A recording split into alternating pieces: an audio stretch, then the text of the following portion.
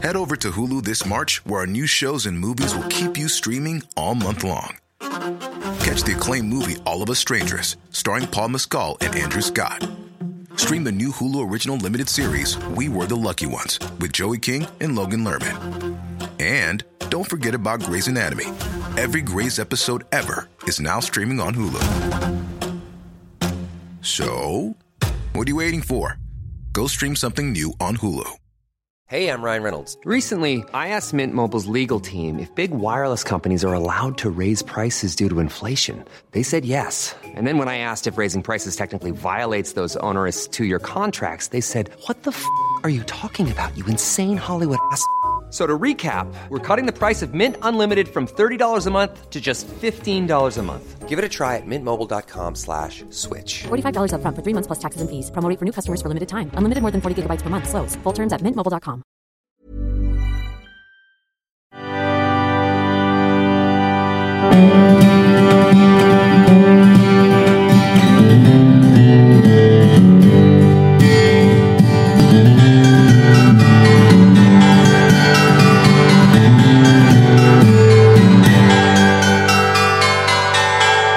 Hello and welcome to Maths Hysteria, a podcast all about Married at First Sight, with me, Omar Abid, Sarah Clark at Sarah Clark Celebrates on Instagram, and Claire Limmer Abid. Welcome back, Claire. Thank you very much. Missed you. We missed you too. I saw you that day. Yeah. And that night. Yeah. Oh no, I went out. Yeah, you did. I did, yeah. Mm-hmm. I know. Keeping it fresh. Yeah, mix it up a bit. Well, welcome back. Do you have any thoughts on what we talked about and if we missed anything? Or no, it was good listening like you said, as when you fan. were here, it was good listening as a listener, as a fan. Oh, well actually, I've just thought before we move on and get your kind of general thoughts about last week, talking about listening as a fan and a listener. Have you guys noticed ads? Oh, I know. We've got ads, which I know is fucking annoying. You just have to fast forward.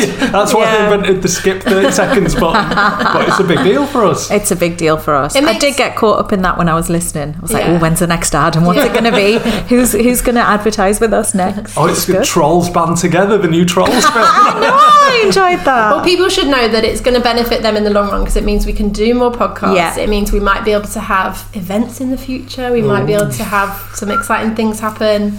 All the money we will earn from those ads will go back into Maths Hysteria. We're not pocketing it, spending on Pringles. We're a community interest company. I mean, Sarah only knows what I tell her, so. Oh yeah, so do I actually.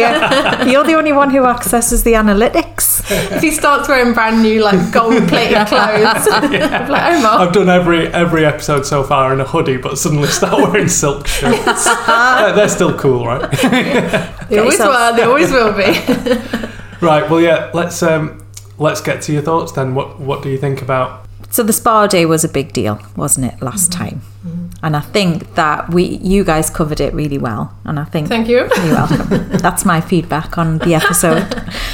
Leave us a review. Yeah, reviews are good. I'll do that.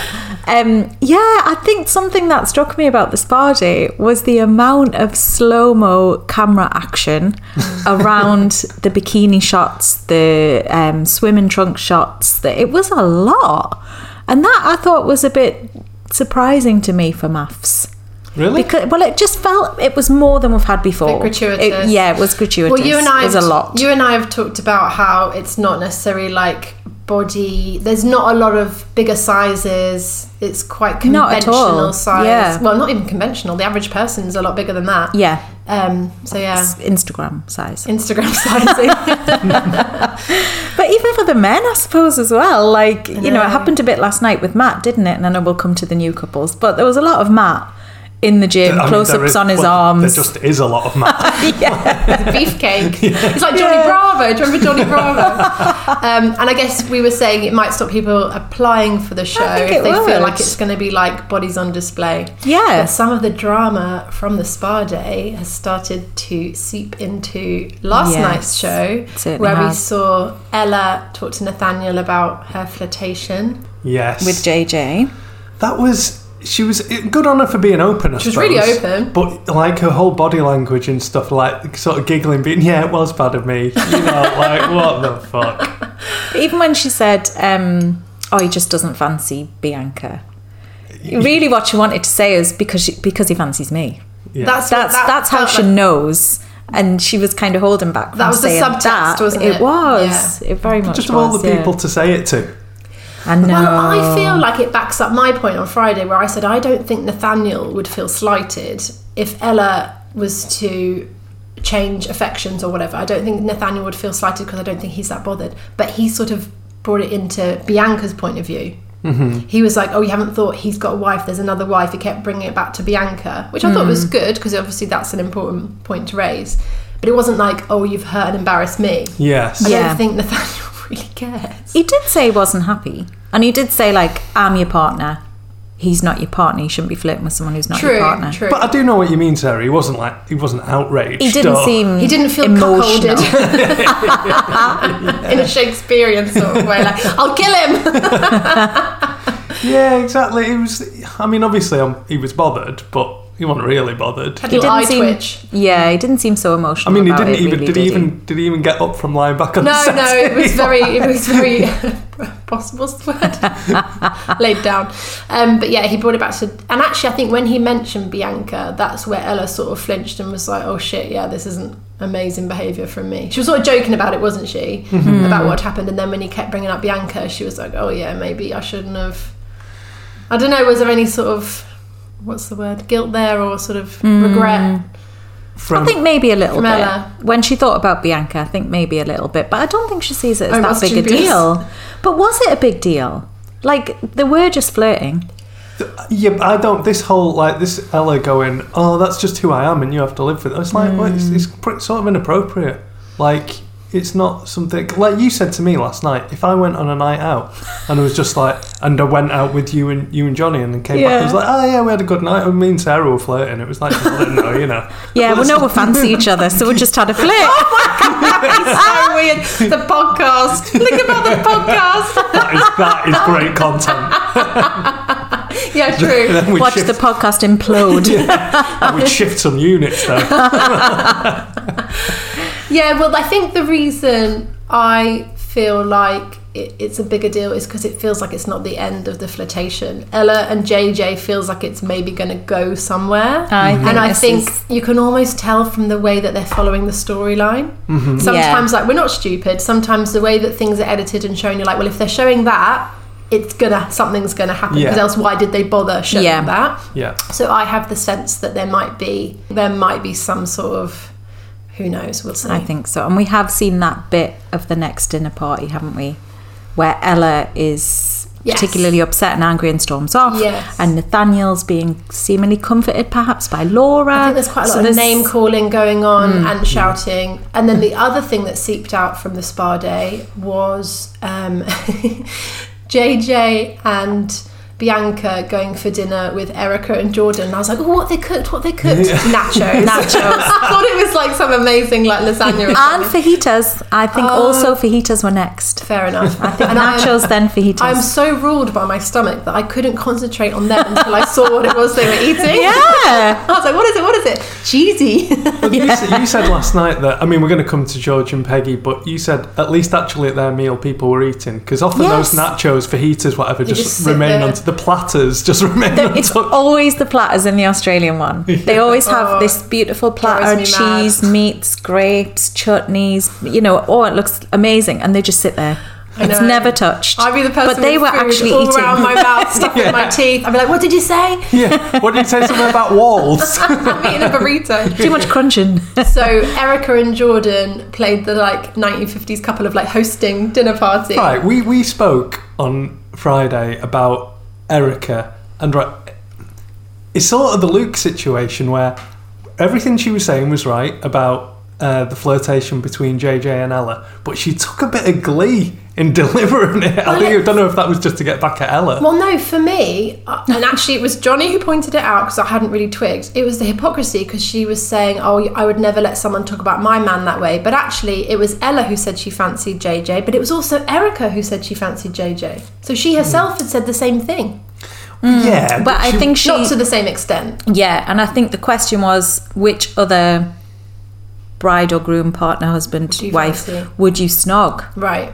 So she said JJ, wasn't it? I'm instantly flipping now from criticising Erica to now defending her. Yeah, she said she fancied JJ out of the group, but she wasn't doing what Ella was doing, like licking her lips and But I don't think she said she fancied him. That's different, isn't it? If you asked a question, who would you kiss? Yeah. Doesn't mean you fancy them. Yeah, whereas if you're saying you fancy someone, that's a step further, I think. Yeah. And then they was flirting on top. But it was the fact that Erica was sat there sort of being like, I can't believe that Bianca's been like, wronged in this way. Yeah. But actually she was sort of doing a similar thing of picking out JJ as the person I don't know.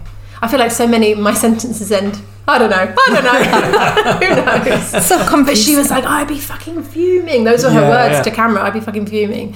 And JJ just sort of sat there like a sort of like JJ cat. was I don't think a big thing should be made of it. Of course. You fucking don't. Which was very Portia spin the bottle, wasn't it? Yeah. Let's not talk about this anymore. It's not a big deal. Yeah, it's not. And the shy smile you mentioned the other day, it's very infantile. That's what it is. His whole thing is like, I'm a little kid. He sort of leans back and lets it all happen around him, and it's like, well, I've got nothing to do with it. He's not a protagonist. He sort of lets things happen around him, and then he's like, and with him and Bianca, when his words were so empty, when she was saying, sorry, again, we're jumping all over the place, when she said, well, what are we going to do? Like, how do you feel? And he was like, I think he said, let's just go back to like finding ourselves and remember we're in the process. And it was words that were strung together that had no meaning whatsoever. There wasn't even a hint of meaning to the words. Yeah, that was the one note I've made.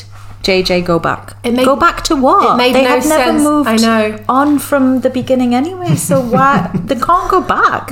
There's nowhere to go back to. That for me was screaming of, I want to stay in the process. I want to keep you happy enough that you say stay rather than leave. But I'm not promising you anything. Yeah.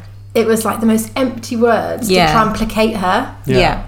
And I don't know how she remains placated, because it's like he didn't actually say anything. Yeah, I don't know if she does really. But I think she is a bit stuck, because I think she wants to try and she feels like she should, and she's in this process, and she, I think, would like it to work, but she can tell it's not going to. I think she can tell. She can feel the connection isn't there really, but I think she doesn't quite know what to do with that. And sometimes when you're clinging to wanting something to work, you do take any little like throwaway, you like take the crumbs. And so I think he sometimes says like, oh, but you're a beautiful girl, or you're the nicest person I've met, or like and so I think she's clinging to those throwaway compliments, which I don't think they have a lot behind them. I don't think he necessarily means I think you're beautiful or you're the nicest person I've ever met. I think he's just saying them. Oh, he does think that, but he doesn't feel that. Maybe. So he does think she's lovely, she's genuine, she's attractive, but he doesn't feel attracted to her. Yeah. So I think that's the difference, isn't it? So she's clinging to those things, and then he's saying empty words like, let's just go back to the process. What the hell does that mean? You haven't been doing anything. You haven't moved forward from anywhere. There's nowhere to go back to. No. You can't leave, JJ. You must not leave.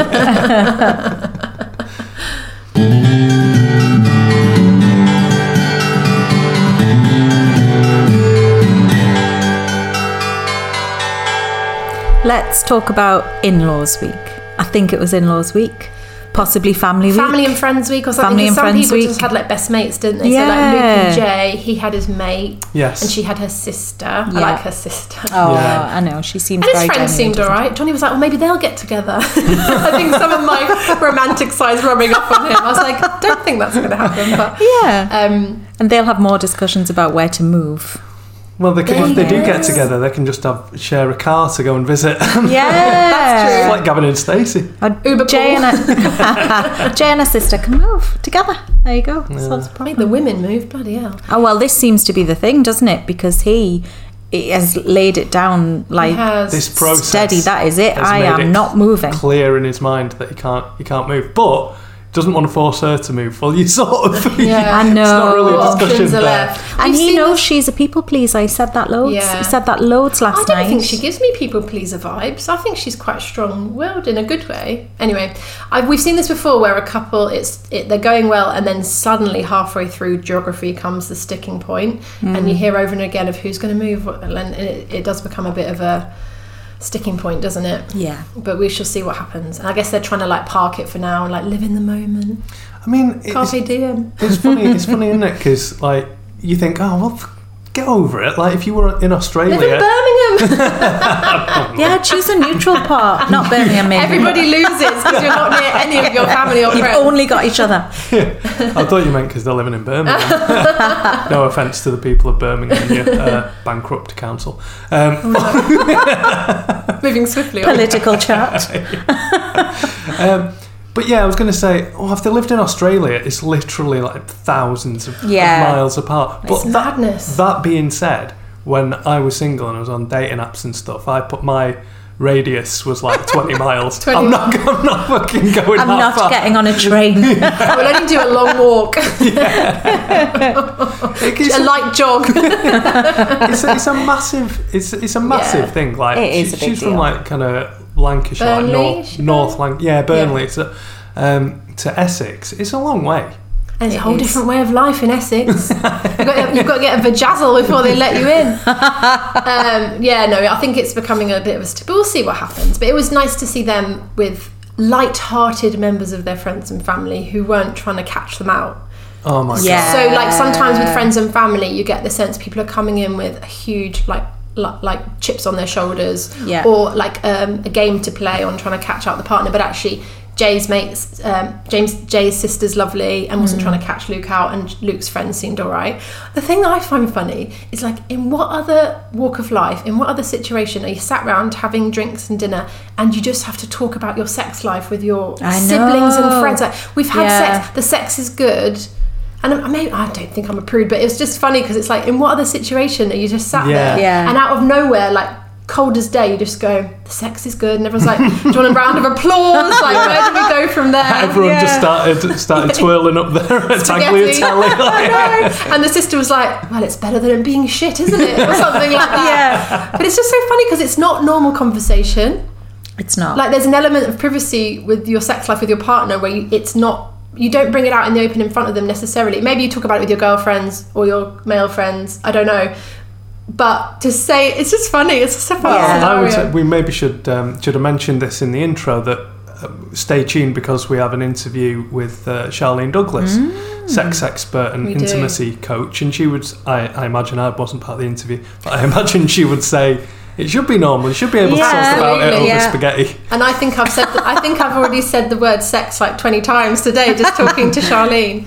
No, it's a good interview, so stay tuned. But it's just funny, isn't it? Just seeing, it's just not what we're used to, I guess, as Brits, of like just it being around the dinner table in the cold light of day. But at least they had a bottle of wine. Yes, they seem like they're going well, and their friends and family want it to work. No one's trying to trip them up. No. I think they still seem solid, and it's a genuine issue which needs to be overcome. This is the kind of stuff that we'd kind of like to see on maths. It's the geography situation. Yeah, it's like it's not unnecessary drama. It's an actual problem that couples have, and this particular couple has. So it'll be interesting to see how they resolve that. Yeah. Although I suppose the problem is it's something that'll happen after they leave the show, so we might never. Yeah, to be honest, we'll just be like scrolling through their Instagrams to see if we can see Burnley in the background or Essex in the background. Oh, did you see, by the way, from the Australian series, Melinda and Leighton have split up? I did see that, yeah. About a year on or something. Which, it's good innings, isn't it, to do a whole another year off camera, but it's a shame. I think that's quite sad. Yeah. I was quite surprised. I don't really know why I was surprised, but, Well, I think that's like a nice couple. I think that's what I mean. I think if you manage a whole year after the show, that seems like you're on a good track to lasting. That's going to be it. Yeah. It's quite sad. Well, it's not like, you remember Matt and Dan from Series 6 UK? And he lived it. That was a geography thing. He was in Leeds. That's right. Dan was in Northern Ireland. It was like, the yoga retreat kind of. The kind of shit he was a bit young. He was a bit younger, wasn't he? Yes. And they were together for like 2 years after that, and then decided to part ways. So a conscious uncoupling. Yeah, that kind of business. Yeah, Melinda put out this big Instagram post. Melinda and Leighton put out this big Instagram post. Just do a GIF or something. We're done. I don't know. I don't need to read all. Goodbye. Yeah. But the reason I said about like friends and family wanting to trip them up, or not wanting in this case, is when you go back to George and Peggy, people are coming with these like game plan. Like, I don't know. I really felt for George, which I never thought I'd say. Every week I feel more and more for George. Oh, and actually, well, we'll come back to it maybe, because we'll finish the point that you're making. I've seen the squatting video.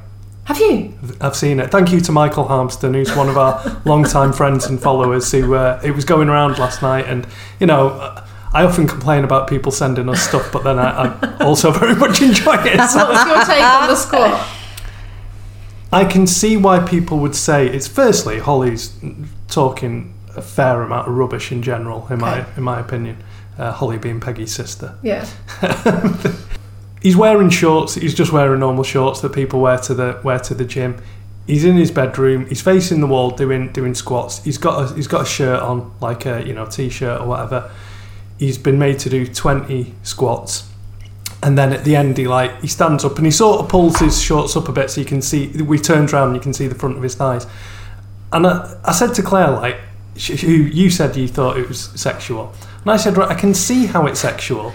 But there's a million other ways that it's not sexual. And especially someone like Matt, who's a bodybuilder. Yeah. The amount of time that he will spend, and other guys and other people will spend looking at his muscles, and it's totally non-sexual about, like, oh, look at the head of that tricep there. You know, you're like, it's... For me, I think it's about intent. So the person who had the baguettes, I'm learning the language, the person who had the baguettes, was it... girl or a gay guy who fancied him and wanted to see him squat, or was it a bloke taking the piss and being like, oh mate, what is the intent behind it? There's no way from what I've seen to know, but right. My gut feeling would be that it is, again, some rugby club lads who just wanted him to like humiliate himself a little bit. It's all about that. Like Claire was saying, well, what's the fun in that? I was like, if you go to the rugby club, the only fun anyone ever gets is making other people's life worse. Yeah, but I don't think... Chin drinks until you throw up, and then we'll all cheer. It's the worst of the worst. Yeah. But doing 20 squats... Yeah, but the guy only had enough baguettes for 20. We'll save them up for something better then. Yeah, there's my advice to you, baguette collectors. Our takeaway is what a pathetic Keep your baguettes for something better. I think it comes down to the fact that Peggy's feeling... I think she's so worried about what her friends and family are going to think. And so she doesn't want... I don't even know if she cares as much as she's letting on, or she's worried her family will be judging him. So she's preempting... Yeah. She's almost preempting other people's judgment by being super judgy herself. Yeah. And then, like, it was so inappropriate for her to bring up the rimming.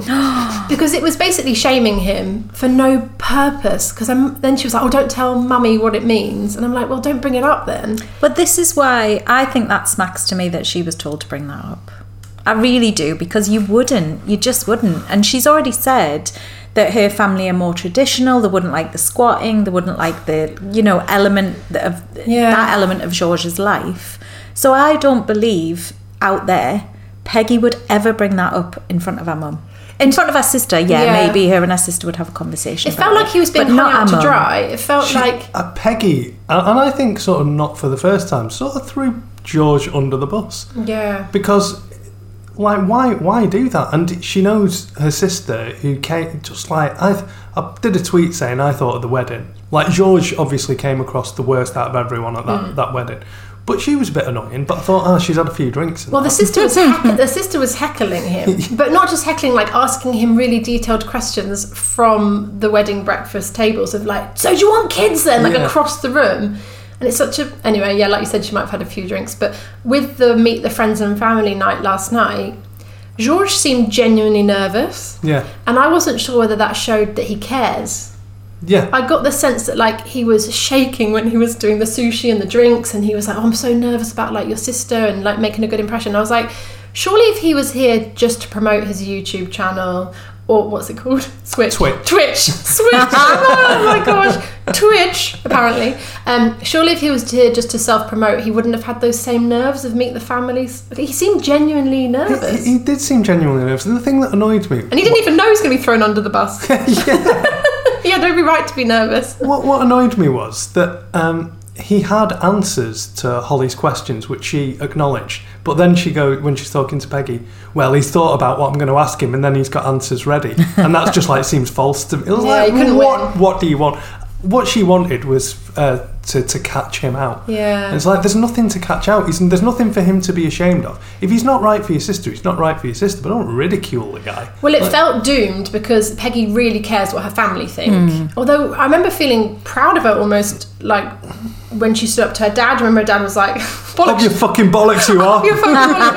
And when she said she was going to do it, obviously she is like an empowered person who can make her own decisions, but it feels like her family's opinions are really important to her. Yeah. So to then go the extra mile to humiliate him, and it is almost like she's preempting them judging him by giving them all the worst information she can think of to let them make up their own mind, and then I don't know, it feels doomed. Yeah, it does.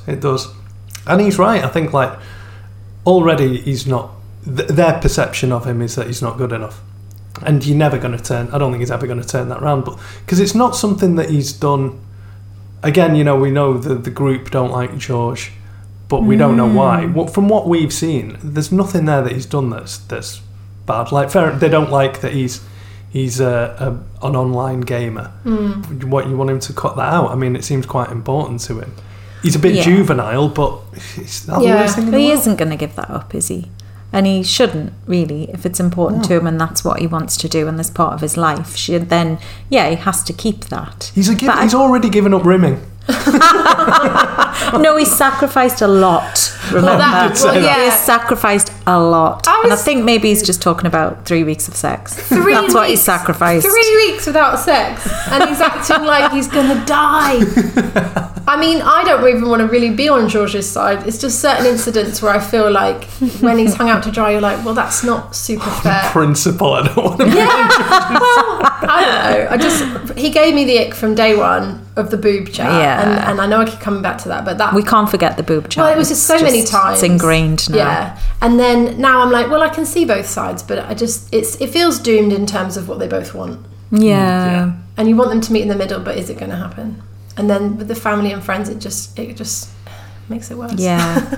And I don't know about his friend. Cameron. Because we're talking about Holly a lot, aren't we? And, you know, I mean, at least she kind of I don't put our opinion out there and ask some questions, and, you know, she's invested. Well, but what was he doing? He gave a very dubious opinion, which was like, put your foot down, be a bit selfish. I can't believe she hasn't given you sex in 3 weeks. Yeah, be more selfish. Think about yourself now.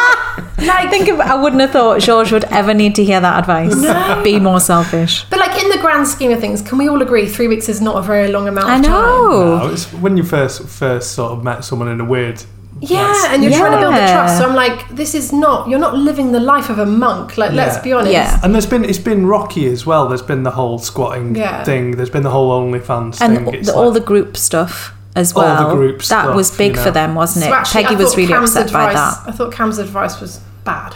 Yeah, not great advice. Better or worse than Arthur's friends when they told him to just go for the "I love you" in his vows. These guys, honestly.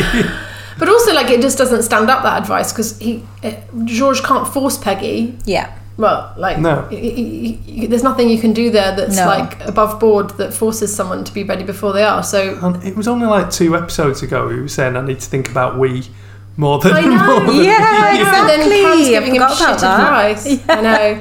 It wasn't a great scene, was it? In general, like, they didn't stand up for each other. They didn't, like, in terms of George and Peggy, they didn't come as a united. They didn't have a united front. It was like her family against him, and then his friend giving him advice against her, and like, and her throwing him under the bus, as we've talked about. So it just didn't. Yeah. Well, she says, "Oh, you know, I know the real George." It's like, what do you mean? I think that is the real George. But as soon as the first opportunity arises to lay out all his bad points, there they are. You know, maybe there are some like sweeter moments. We have seen some sweet things from them when they look after each other on the couch, or like hold hands or say, how are you, you're right, and like there's a few moments we see that, and presumably, like, if they're both still in the process, they must be having some laughs behind the scenes. Some laughs. Some slap knee laughs. Yeah, but I mean, it seems like, you know, her saying, I know the real George, maybe that's the bit that she likes the most. Yeah. And then the bit she doesn't like the most, It's not the real she's kind of George. saying that's not really him. true. So she can kind of bat them away a little His bit. Twitch but she's account going to is have just to a joke, integrate them yeah. at Yeah. some point. Otherwise, it's not going to work. But he does have a bit of a juvenile, I don't know if it's an alter ego, but a persona. Mm-hmm. So maybe if he can shake that off and grow up a little bit, maybe like he's not a bad guy. Yeah.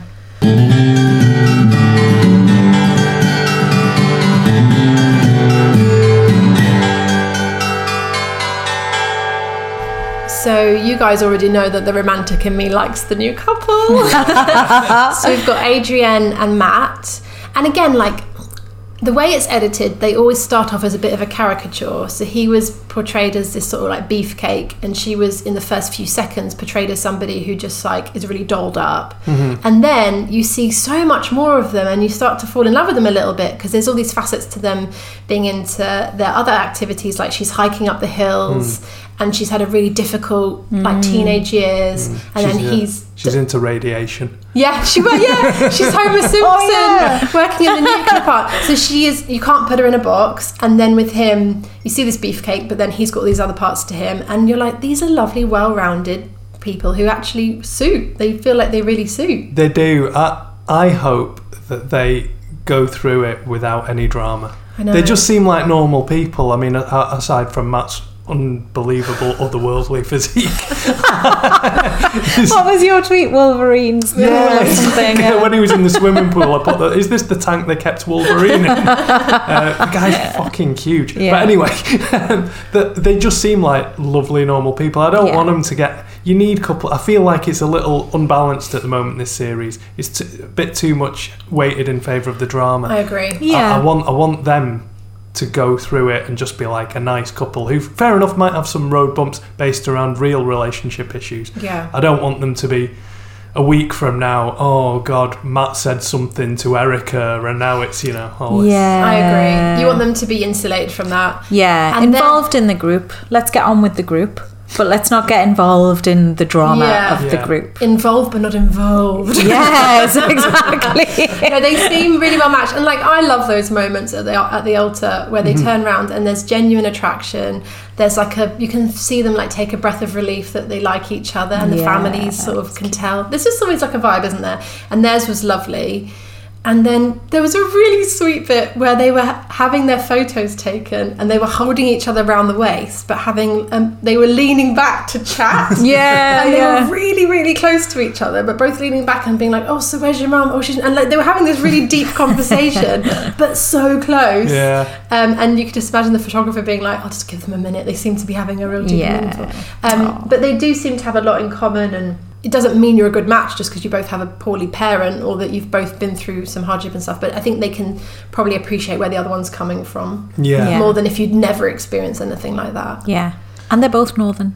Your favourite attribute. Obviously helps. I was like, oh, where are they from? Not that far from us. That's There are some serial killers from up here, Not everyone's Yeah, quite a few actually, aren't they? Yorkshire Ripper. She's in Cumbria and he's Harrogate. Harrogate. They're not far, are they? That's not too far. Harrogate's nice. We like Harrogate. I was so moved by her friendships. The fact that her friend took her in, and then they were there as like the family on the day. Yeah. They were all crying, and then they were so wanting it to work. You could really see they were really beautiful friends who wanted it to work. Were crying when she was stood there with him in the church, and then or the building, and then. Just lovely supportive friends. You were quite impressed by his behaviour before she arrived, like saying hello to everyone. Because it felt like I think he'd decided in advance, I'm going to go to whoever's on that front row and just introduce myself and say hello. And then I think maybe when he got there, he realised they weren't parents, perhaps, so he must have had to kind of clock that a bit. Yeah. But he still introduced himself, how are you? I'm nervous. And I thought that was really nice. He's kind of building that connection with them straight away. Well, when I go on, I'm definitely going to I'm going to say hello to people on the first row, and as soon as I turn around, I'm going like, oh, you look beautiful. That's what you have to do. Standard.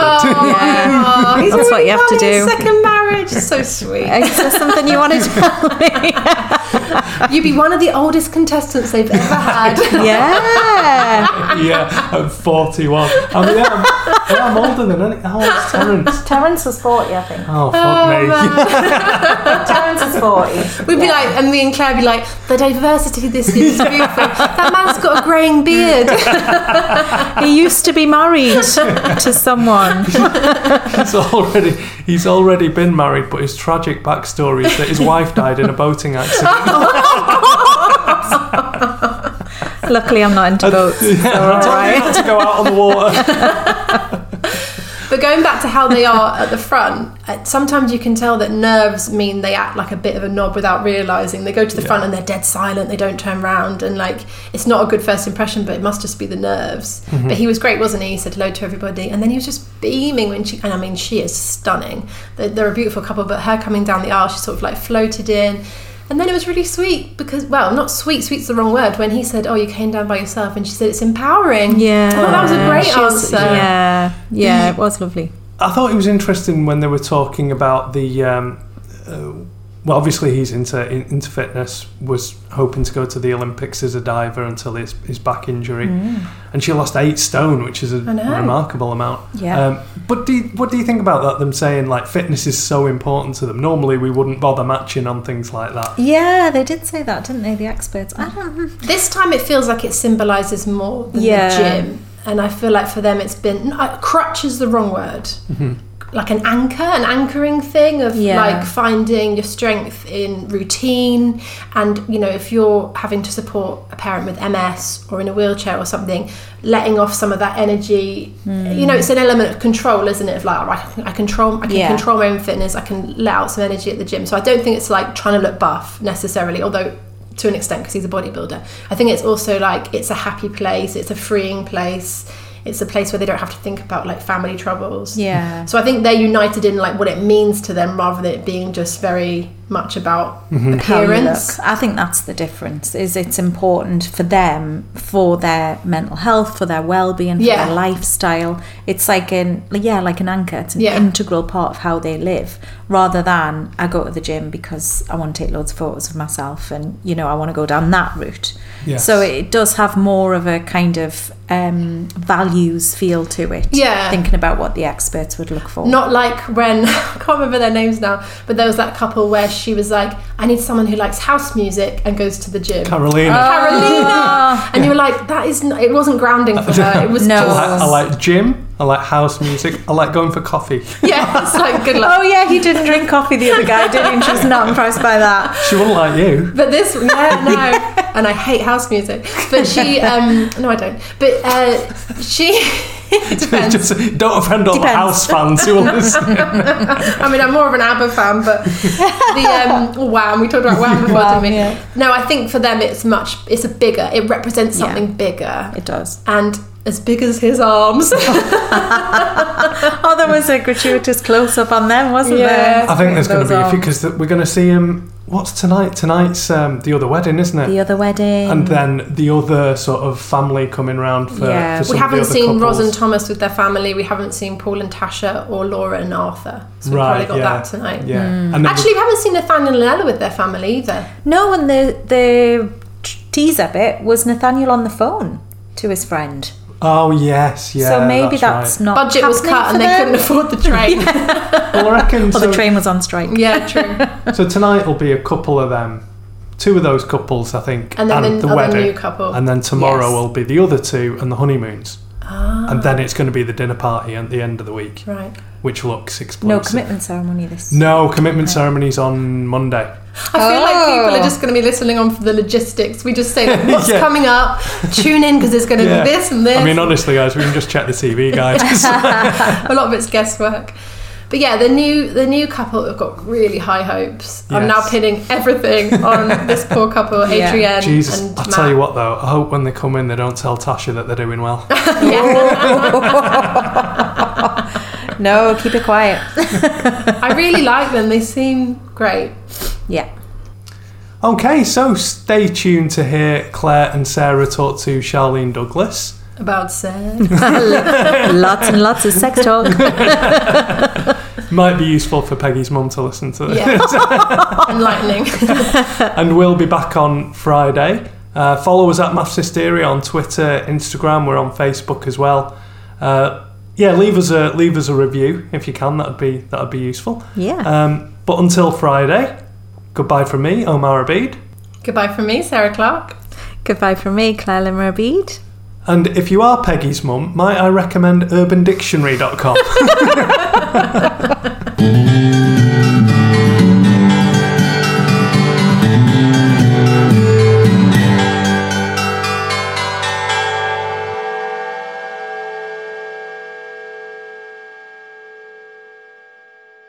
Welcome back. We're now joined by the beautiful, fabulous, amazing Charlene Douglas. Thank you for joining us. Oh, you're very welcome. Thank you for having me. Well, it's so lovely to see your face, and it feels quite a privilege to have you to ourselves. We're used to seeing you on the big screen or the small screen. The small screen. But now we've got you on our Zoom screen. Have a small screen. Yeah. Well, it's great to have you. Thank you for joining us. No worries. How are you finding this season of Maths? How is it different to before, and is it a good one? So, is it a good one? I'd say it's not a good one. It's a fantastic one. A great answer. It's doing really, really well. I feel like everywhere I go, people are asking me about Married at First Sight, like on the train, on the tube, on the bus, shopping. So I feel like everyone is really captured and captivated by the stories. So this year, I think, is phenomenal. Yeah, we definitely are absolutely enthralled. When we come in to record the podcast, we try and hold off talking about it until we press record because we're just buzzing to talk about what's happened. So much to talk about. What do you think it is this year then that's made it so good, so interesting, that's been so engaging for people? So I think that it really is because we've got a real diverse team today. I feel like I'm on the show, real diverse team today, real diverse cast. And I think that people can relate to the different characters on the show. So, we've got a trans person, we've got someone that has a disability, we have Black couples, we have people from up north, people from down south. Like, I feel like we've got a mixture of everyone.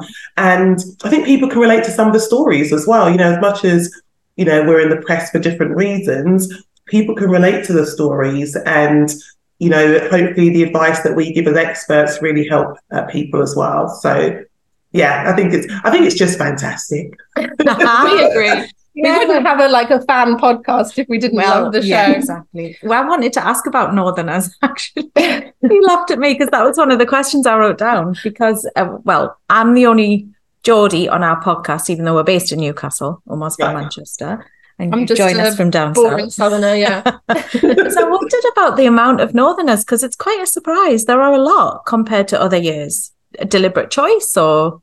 No, I think it's more, just making sure that we've got the right people and the right matches. I think it just so happened that a lot of the people were from up north. But I think it's just so nice to hear the different dialects and the accents. And it's always so funny on set because, sometimes they'll say things. And I'm a Londoner. And I thought, when you're a Londoner, you think that, you know English like that. You know it all. And then, you'll speak to someone from up north and they'll say something. And I'm like, what does that mean? Like, no. And then Paul and Mel are looking at me as a Londoner, like, what is that? And I'm like, I don't know. Of course, because you've got across the board of experts. Yeah. You've got American, Australian, and British, and actually they're looking at you, and you're like, I haven't got a clue. I can translate, but there are other times I'm like, I don't know. Like, I'm not quite sure. I'm going to guess. We actually wanted to ask you about your relationship with the other experts because going into the process of matching couples, which we're all fascinated by the science of how are these people put together. Are there things that you prefer above Paul or Mel prefer? How is that process and how are you three involved together? So I think the word is together. So we have different areas of expertise, but when we're discussing and exploring how we want to match people, we usually kind of come to an agreement based on, interests and values and hobbies and past relationships and what they want moving forward, like what does it for them. And of course, my area is about sex and intimacy. So that sexual compatibility is really important. But things like, who initiates sex usually in a relationship and who doesn't, how open they are talking about the world of intimacy. And there are lots of questions that go into it and lots of, we don't just ask questions and then we're like, okay, yeah, this is who we need to match them with. we really study them and understand who they are before we match them with people. So it's a whole process. So if a couple were really well matched in some areas, but sexually they didn't seem like a great match, would you be saying this is a red flag? Or maybe they can overcome that and actually they're really good on family values and hobbies, they're from the same geographical area, he's wild and she's not, or vice versa. Is that a red flag, or is that, Well, it depends. We have to look at things holistically. So if they are the polar opposites in terms of sexual compatibility, we'd have to look at, like, are they open to compromise and negotiating? So, for example, you might get someone who comes across as maybe not really into sex or doesn't really want to talk about it. But the more you kind of explore the world of sex with them, the more you realise that actually it's not like they don't want to talk about sex, but the environment has to be right. They have to feel emotionally safe with a person. They like romance. They like the build-up. So there are other factors in place. So it's not a kind of blanket, you like sex, I don't, so we can't be together kind of thing. We look at things more in a holistic way. That feels a little bit like George and Peggy might be a good example of that this season, where there seems to be a mismatch at the moment, doesn't there, for them in terms of sexual intimacy. Peggy's not ready. George is saying he's sacrificed a lot, which I presume he's talking about sex. So we kind of wondered about where that might go, I guess, and what you would see as being helpful for them, not helpful for them. Can it work if they don't get there soon? Let's talk about Peggy and George. So I love this couple, by the way, I have to say. George makes me laugh. He says, like, I'm a sex therapist, right? But George will say things where you think, did he just say that? And you've heard everything. Yeah. He said that in front of everyone. And he just had this little cheeky look about him when he says these things. So he's super funny. And Peggy is just, I don't know, I think there's just this kind of like little girl in her where she's like, oh my gosh, did he just say that kind of thing? But I have to say that it's not like Peggy doesn't like intimacy, like physical intimacy. And I think that's what some people are thinking, like, oh, George likes sex and Peggy doesn't. Like, that's not the case at all. What Peggy's saying is there's a way that I'd like this to be done. Like, I need to build that trust. I need romance. I like the build up a little bit. I like the suspense. But what happens is our George goes straight in there with like some naughty comment, and it then just takes Peggy back a few steps. So they just need to work on that, and then I think they'll be fine. Yeah, because she has her Prince Charming ideal, and every time he says something that could be construed as a bit crude or a bit jokey, for her it's quite jarring because it doesn't fit with her perfect guy. And I guess it's just interesting to watch, isn't it? It's interesting for us to watch as the viewer of how they find a middle ground, because he isn't your like perfectly behaved Prince Charming, but there isn't a guy who would fit that anyway. So it's just interesting seeing them find like in the granular of the everyday, and she wants that romance and like you said, trust. That was really interesting hearing about trust, because it feels like she's sort of been testing him to see, like, is he trustworthy? I will not sleep with this man or be intimate with this man until he's proved himself, and he doesn't quite realize maybe what he's being tested on. We have a little I don't know what you think about this. We have a little theory on George that he does seem to be just saying what she wants to hear to some extent. I mean, some people might say, don't most men, but you know. I mean, look, the thing is, like, a lot of my heterosexual friends, couples, clients, you'll get situations where the guys, when they're with the guys, as a woman, you probably wouldn't even recognise them in terms of things that they're saying, things they get away with, kind of the jokes that they make, etc. But oftentimes they know that when they go back to their wives or their girlfriends, that's not going to wash and that they can't behave in that way. George hasn't quite learned that. No, he hasn't quite got, maybe I don't say this here and now. Maybe I say this elsewhere. Yeah, Charlene, this is why you're the expert, because that's perfectly put. And I'm just laughing because Omar's not here to defend men. There's no men here to defend themselves. I totally agree. But I guess it's about boundaries, isn't it? What are his boundaries? And she's not sure because he'll take them to an extreme point. Or he doesn't have them anymore because he'll just agree with her. So I think she hasn't quite figured that out. Well, they haven't quite figured that out yet, enough for her to feel safe to be intimate with him. Okay. And remember, this is a sort of fast-tracked process. So in the real world, you would have the time to really get to know someone, not just you and them, but you get to see them with their family, with their friends. You'd meet them after work. You'd hear how they react to certain situations with friends and family. So you're not getting any of that. And I think that you're just sort of looking at them, hoping that they are who they say they are. And obviously, you know, we've got other couples that are very, how do I put it? Opinionated and have a lot to say. So she's also listening to what some of them are saying. And it's hard to know, can I trust this person? Yeah. Do you have a favourite couple? I mean, at the moment, you know the whole process because you've seen everything play out, but we're just halfway through. And do you have a favourite couple as the show is at the moment, halfway through, in terms of their intimate connection and their sexual compatibility, since that's your area of expertise? Do you have a favourite couple at the moment for that? So I do feel like the question about the favourite couple comes up like every year, and I probably give the same answer in that I think there's something that I love about each of the couples, and that is the genuine truth. I think there are definitely couples that maybe I resonate with more and turn to some of their stories, but I think overall there's something in each of the couples that's just like, that's a bit of magic. You know, particularly when I see couples that are listening, that are taking on the feedback, that are trying, that are working through some of the difficulties, like that, brings a joy to my heart. Yeah, we've seen a little bit of that with Roz and Thomas, haven't we? I was just thinking about them. Yeah. Where it's like the tortoise and the hare, and they've been a tortoise, but it feels like it's plodding in the right direction. And they kind of used sex as a way to gauge Roz did, I guess, from what we saw, as a way of gauging whether she liked him, whether she was interested in him or not. And that kind of backfired a little bit. It backfired, didn't it? So what do you think of that approach to sex in a relationship? I mean, I wouldn't advise people to do that. You know, I think that it's quite controversial, isn't it? And some people have said that if it was the other way around, we'd be really hard on the guy. If a guy said, look, I'm just going to have sex with you just to see whether there's something there. Yeah. But I think, you know, it was really heartbreaking to hear that Roz received so many negative comments and trolling around that. And she's such a nice person. She's the sweetest girl. Like, you know, if she's upset someone, like her tears will come straight away because she just doesn't want to upset anybody. She's been very open. She's not been sneaky. And I think there is a physical attraction there for her with Thomas. And I think that's very much there.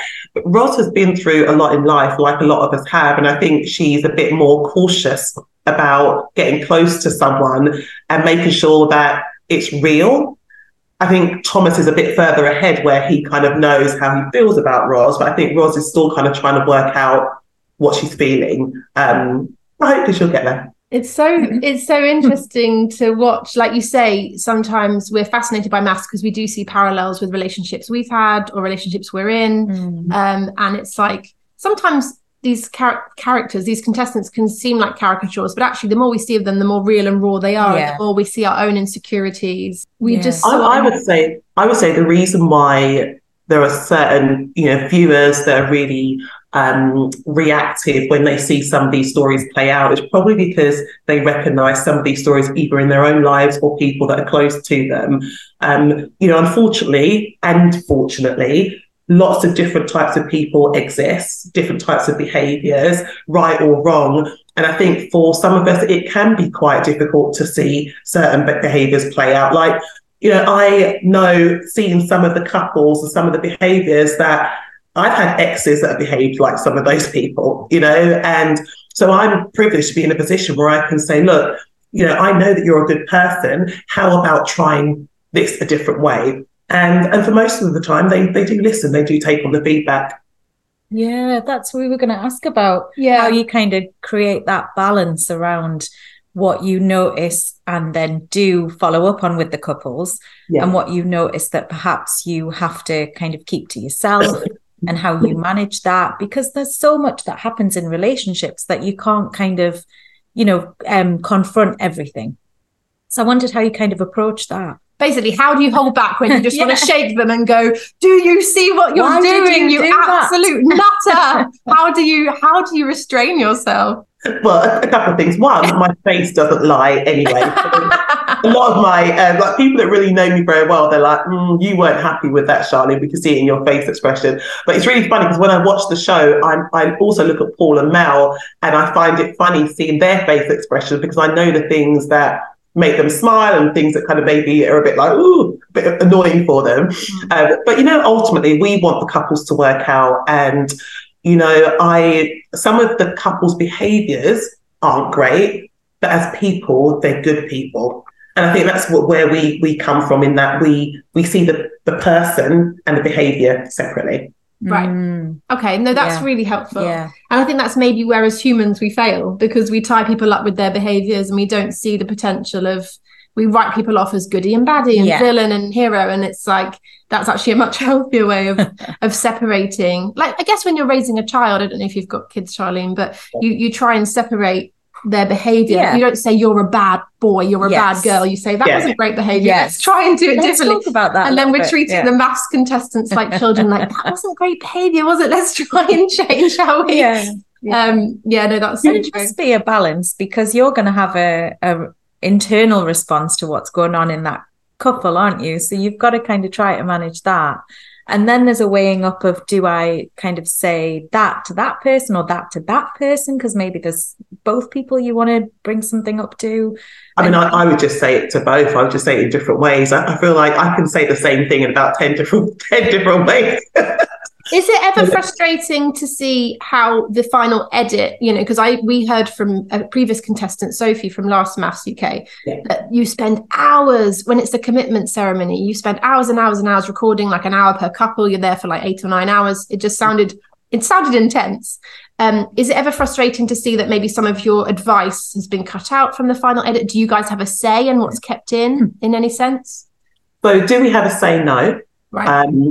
But, you know, we understand the world of TV. You know, if I was doing my own podcast, then you would hear me speaking a lot more. You'd hear a lot more of my advice. And the same for Paul and Mel. But of course, it's TV. They have to squeeze it into like a real short space of time. So, you know, I get it. And I understand like the cast may feel that, you know, there were some really good parts that were missed.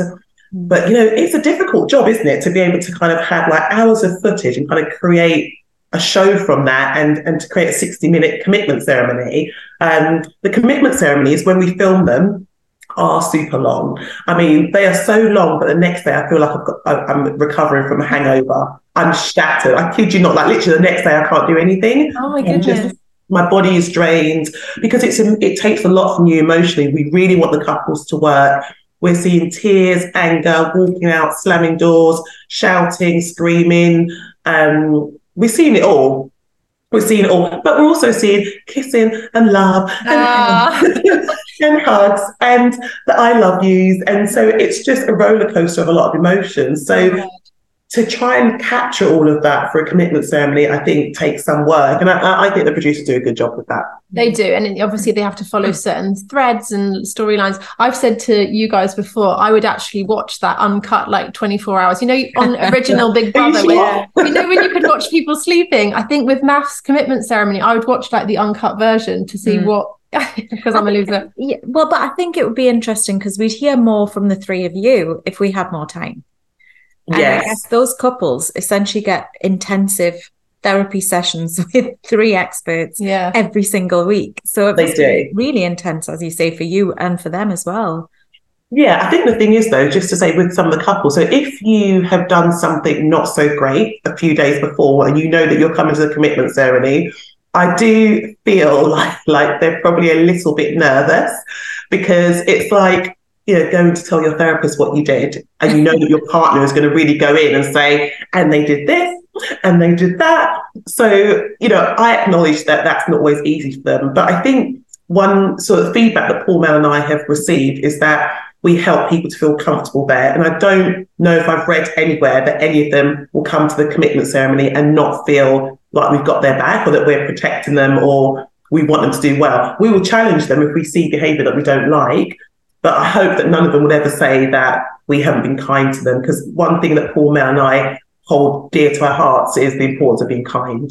I think you always are. And I think one criticism is sometimes people want you to be less kind because they're like, take this person Tell them down. off. This narcissist needs to be dragged. And I think people have quite vengeful, but then when they're watching it on TV or chatting about it on Twitter, and actually you guys are so kind that it's very refreshing, but it's almost some people are like, revenge. The thing is, though, it doesn't work. So if you want people to change behaviour, you have to be aware of how you share your feedback with them, your tone of voice, your body language, because otherwise you'll get the opposite result. So we have to build rapport with the couples.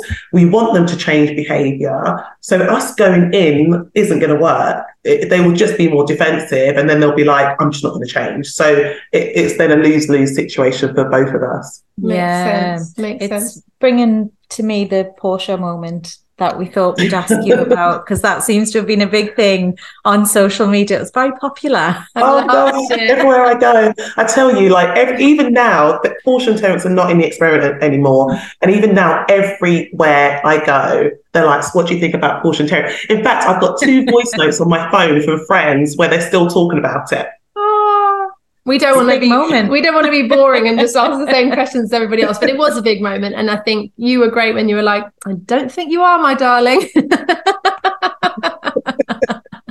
I have to just say, I do love Portia, though. I just want to say that. No, of course. Yeah, and we always defend the characters. We never want to be too mean. I mean, Omar can be pretty mean, can't he? Yeah, he doesn't. Well, I can see some tweets. I'm like, you guys are going in. But the way we saw it edited, often it was Terence being asked to apologise and Portia never being asked to apologise back. But I think that was the edit. But it was I think everyone was behind you, Charlene, when you said that. I think it was needed. And people sometimes need to be called out in a gentle, kind way. Yeah. I agree. Yeah. I sort of wanted to roll back a little bit because I'm so fascinated by how you end up as a sex and intimacy coach, an expert.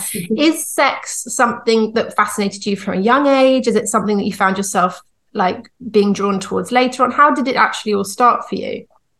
Good question. I think, growing up, sex wasn't really spoken about. It was like alluded to, or you'd watch TV shows and you'd see versions of intimacy, and there was really no space to ask many more questions about it. You just had to make it up as you went along. And I think as I entered adulthood and had more open conversations with family and friends, I was just curious about it, like the truth. Like you'd have relationships with guys and they'd be like, I don't know, semen's good for your skin, or all these kind of like weird myths, or like, no. yeah, semen's good for digestion or something ridiculous like that.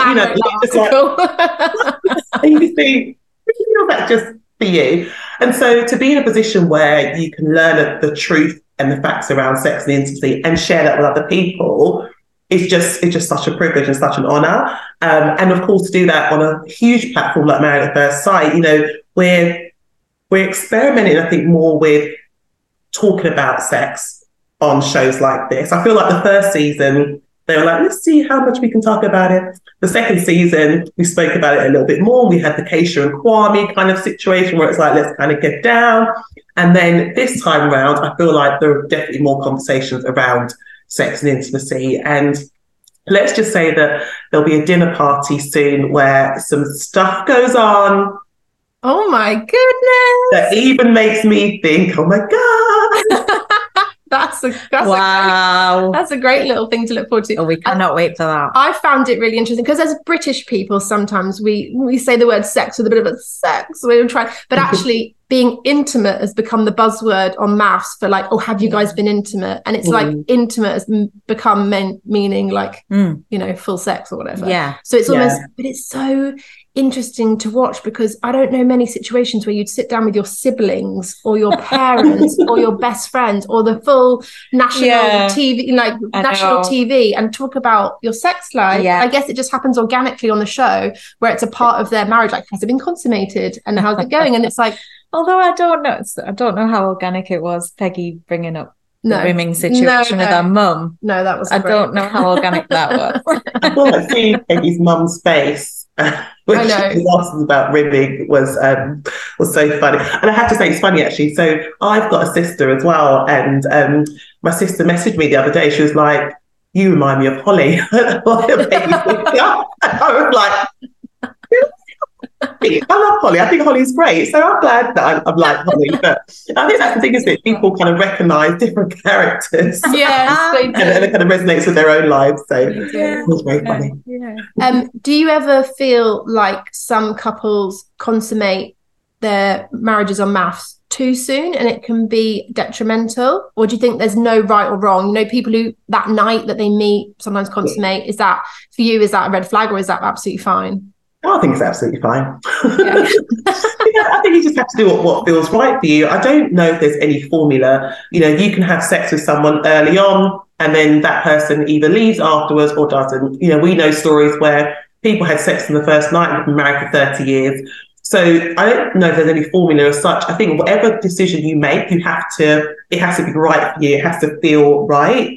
I think that's the most I can say on that. No, I think that's fair because we do see such a variation, don't we, of couples that are a slow burn and end up being great, a slow burn and end up just fizzling, or the other way around, where it's like you can see how attracted they are straight away on the wedding day. Yeah. And there's that element of celebration because it is like their wedding day. So I think for them, it's almost like, well, let's go for it. Yeah. They're married. And what about the opposite then, if they wait too long? Because I guess what's too long though?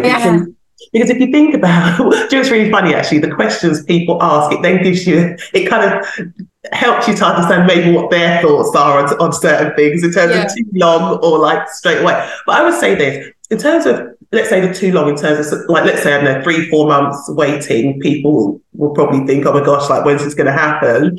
But I think this, like, you have to just do what's right for you. There are people that we call like maybe more demisexuals, where they need that emotional connection to kind of build that romantic sexual attraction to a partner. They need to really feel close to you. They need to know you. And I think that's fine. You know, you just have to do what feels right to you. I think if you do anything that's against who you really are, you probably will regret that later on down the line. Mm.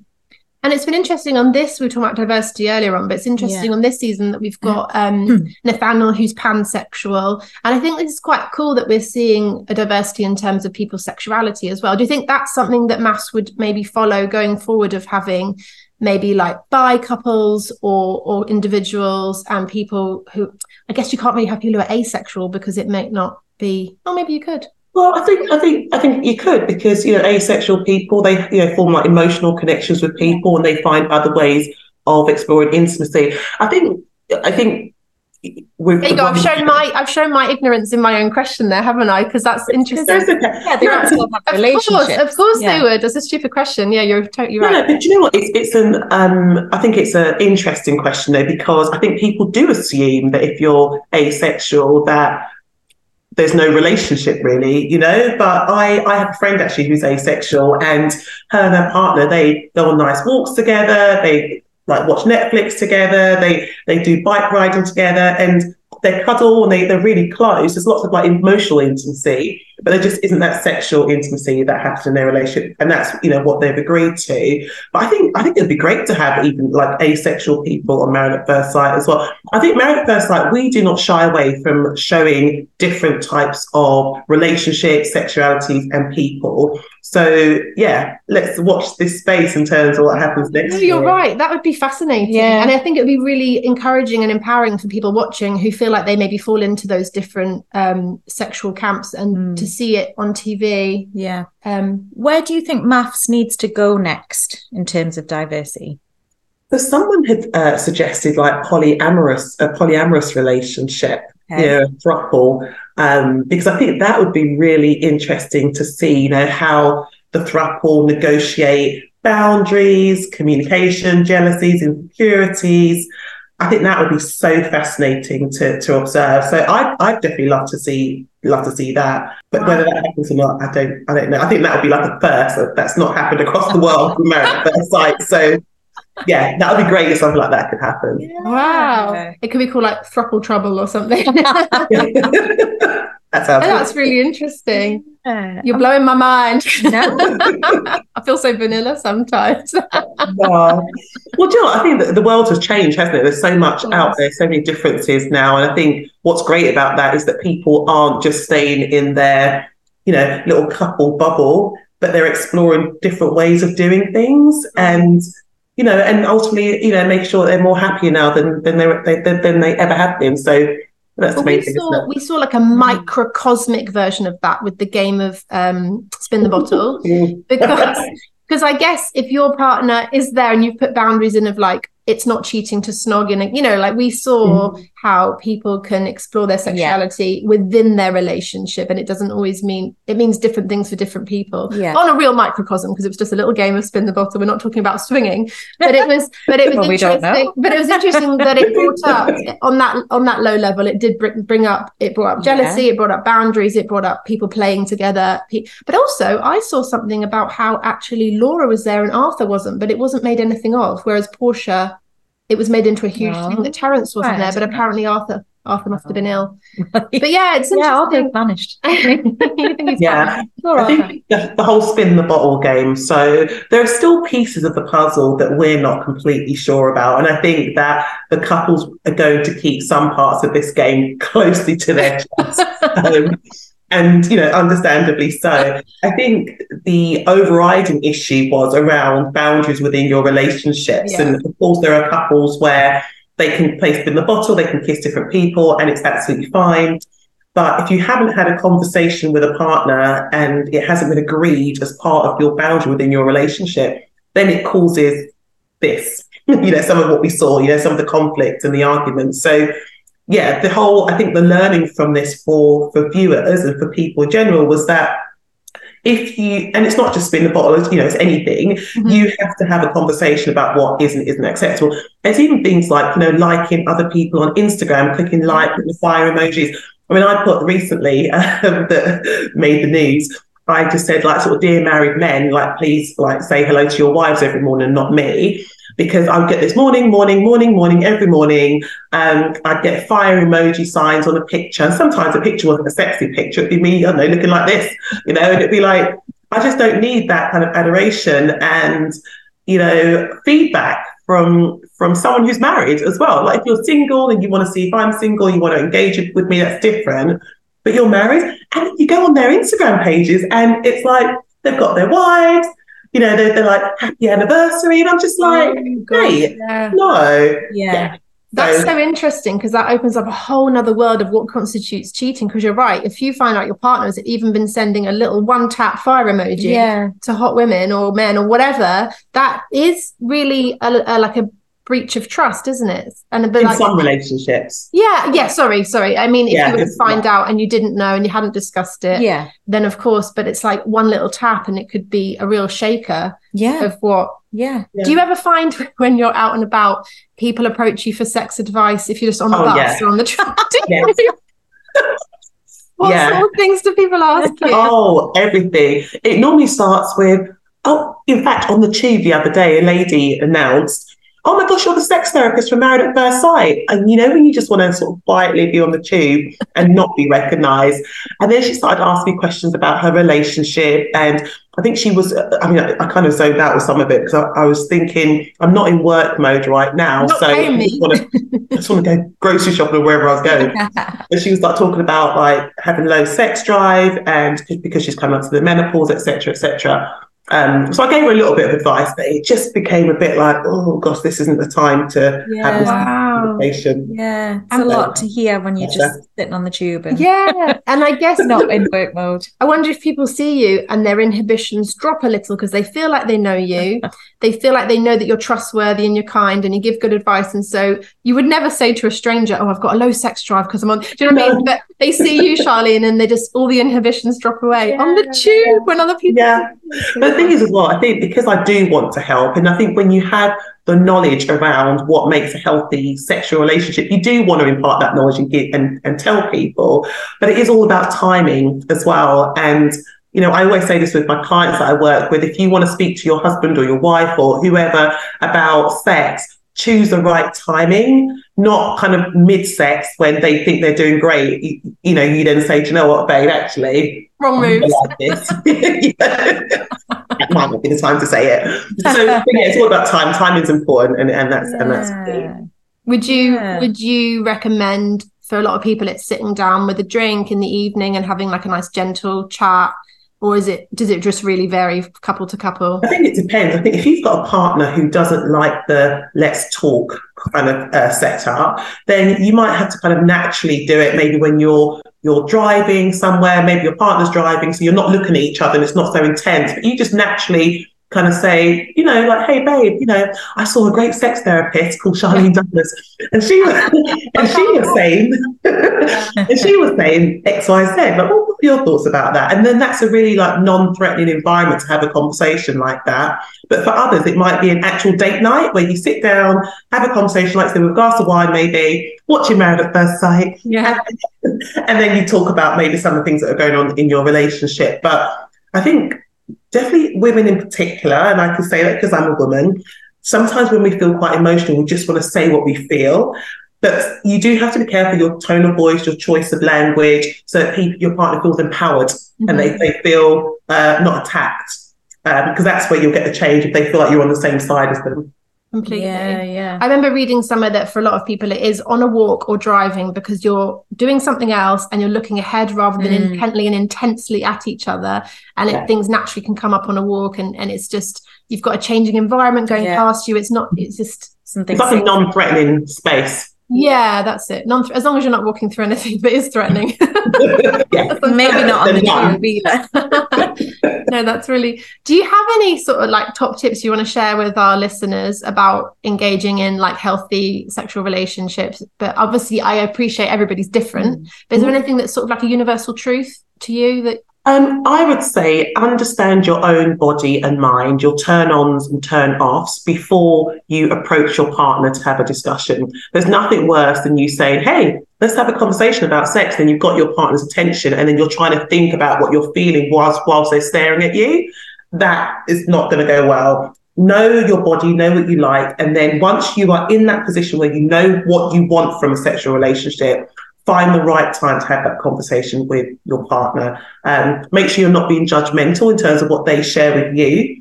And remember, just because you or your partner had the best sex in the past doesn't mean that you can't create your own version of a great sexual relationship moving forward. New partner, new experiences. Yeah. So don't bring in old like hurts and things and old experiences. Start fresh with each new person. Yeah, because sometimes you'll get partners where they're like, oh, my ex, we used to do all this kind of stuff and, she was really adventurous in the bedroom. Then it can make your partner maybe feel a bit uncomfortable. But, you might have had great sex with a partner, but your ex-partner, but this is a new partner now. And if you understand the world of sex, you know that there are lots of things to choose from. Lots of things to choose from. So the joy of being in, for example, in a new relationship is that you can choose what this new sexual experience looks like, and it can be fantastic. Absolutely. I presume if you're mentioning too much of sex you've enjoyed with somebody else, your partner's then going to worry that you're picturing them or imagining previous scenarios, and it's like, let's keep those separate. Yeah, you need to talk about it in a more objective way. Like, I've enjoyed this in the past, but maybe not mentioning who with, or because then there's a comparison straight away, isn't there? And maybe the partner feels they have to live up to how that other person was. Yeah. Rather than, like you say, it's a different relationship now. It's working together. But the thing is, we all have a past. We don't have to sort of push it in our partner's face, do we? So there are some things that can just be left in the past and just left up in our memory. But it's okay if that then helps us to understand what it is that we like and what it is we don't like. I think for me, sex is about pleasure and fun. And for so many couples that I work with, it's like a chore. They're doing things that they don't really want to do just because they're supposed to do it. And what I'm saying is explore the world of sex so that you can understand what you like and what you don't like. There's a lot to choose from. You don't just have to choose from the top 5. Yeah. Absolutely. That sounds like advice for married couples. Because I was just thinking, as we're not married, but you're married, and I'd happily marry you. That would be quite nice, actually. So the advice for married couple, I guess, is kind of similar to what you said. There's a lot to choose from. Yeah, absolutely. And have fun with it. Have fun. Like, I think, everyone just sees sex as this serious thing that you do when you're in a relationship, but have fun with it. And also, sorry, I've got so much advice now.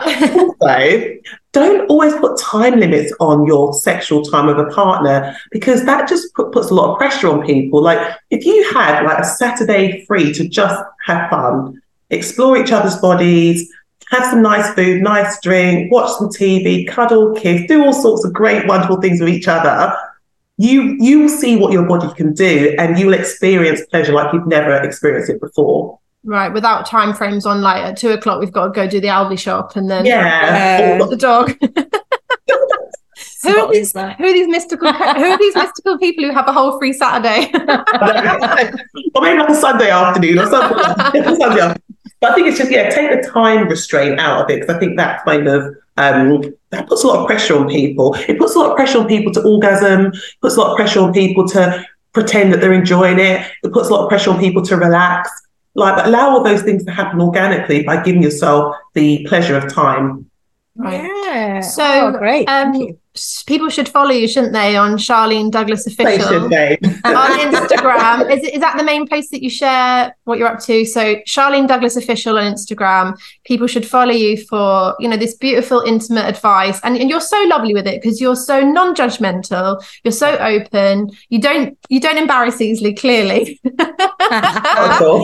And I think you're just really kind of meeting people where they're at, and like you say, everybody's completely different. Yeah. And for some people, like we talked about asexuality, for some people sexuality is not a huge thing, but intimacy is different, isn't it? Being intimate with people doesn't always mean being sexual. It means being close and open. Yeah. So they should follow you there for more advice. And it's been so... And there's often good infographics, isn't there? I like it when you post those. Everyone loves an infographic. I love them. You can save it to your favourites. Yes. And then I think that opens up conversations, because obviously we share an Insta. So, on the maps. Things you can show your partner or your friends on a girls' night out. Of course. Charlene, it's been absolutely gorgeous talking to you. We're really privileged you've joined us so much on Maths Hysteria, and we'll be watching you tonight on TV. Yes, we will. And we're looking forward to that dinner party that you mentioned. I know, I can't wait. Yes, it's coming up very soon.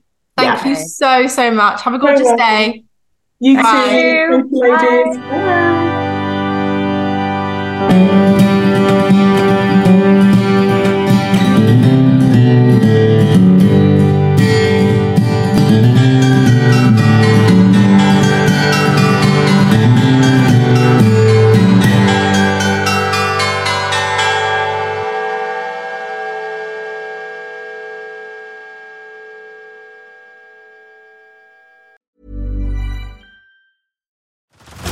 Head over to Hulu this March, where our new shows and movies will keep you streaming all month long. Catch the award-winning movie Poor Things, starring Emma Stone, Mark Ruffalo, and Willem Dafoe. Check out the new documentary, Freaknik, The Wildest Party Never Told, about the iconic Atlanta street party. And don't miss FX's Shogun, a reimagining of the epic tale, starring Anna Sawai. So, what are you waiting for? Go stream something new on Hulu.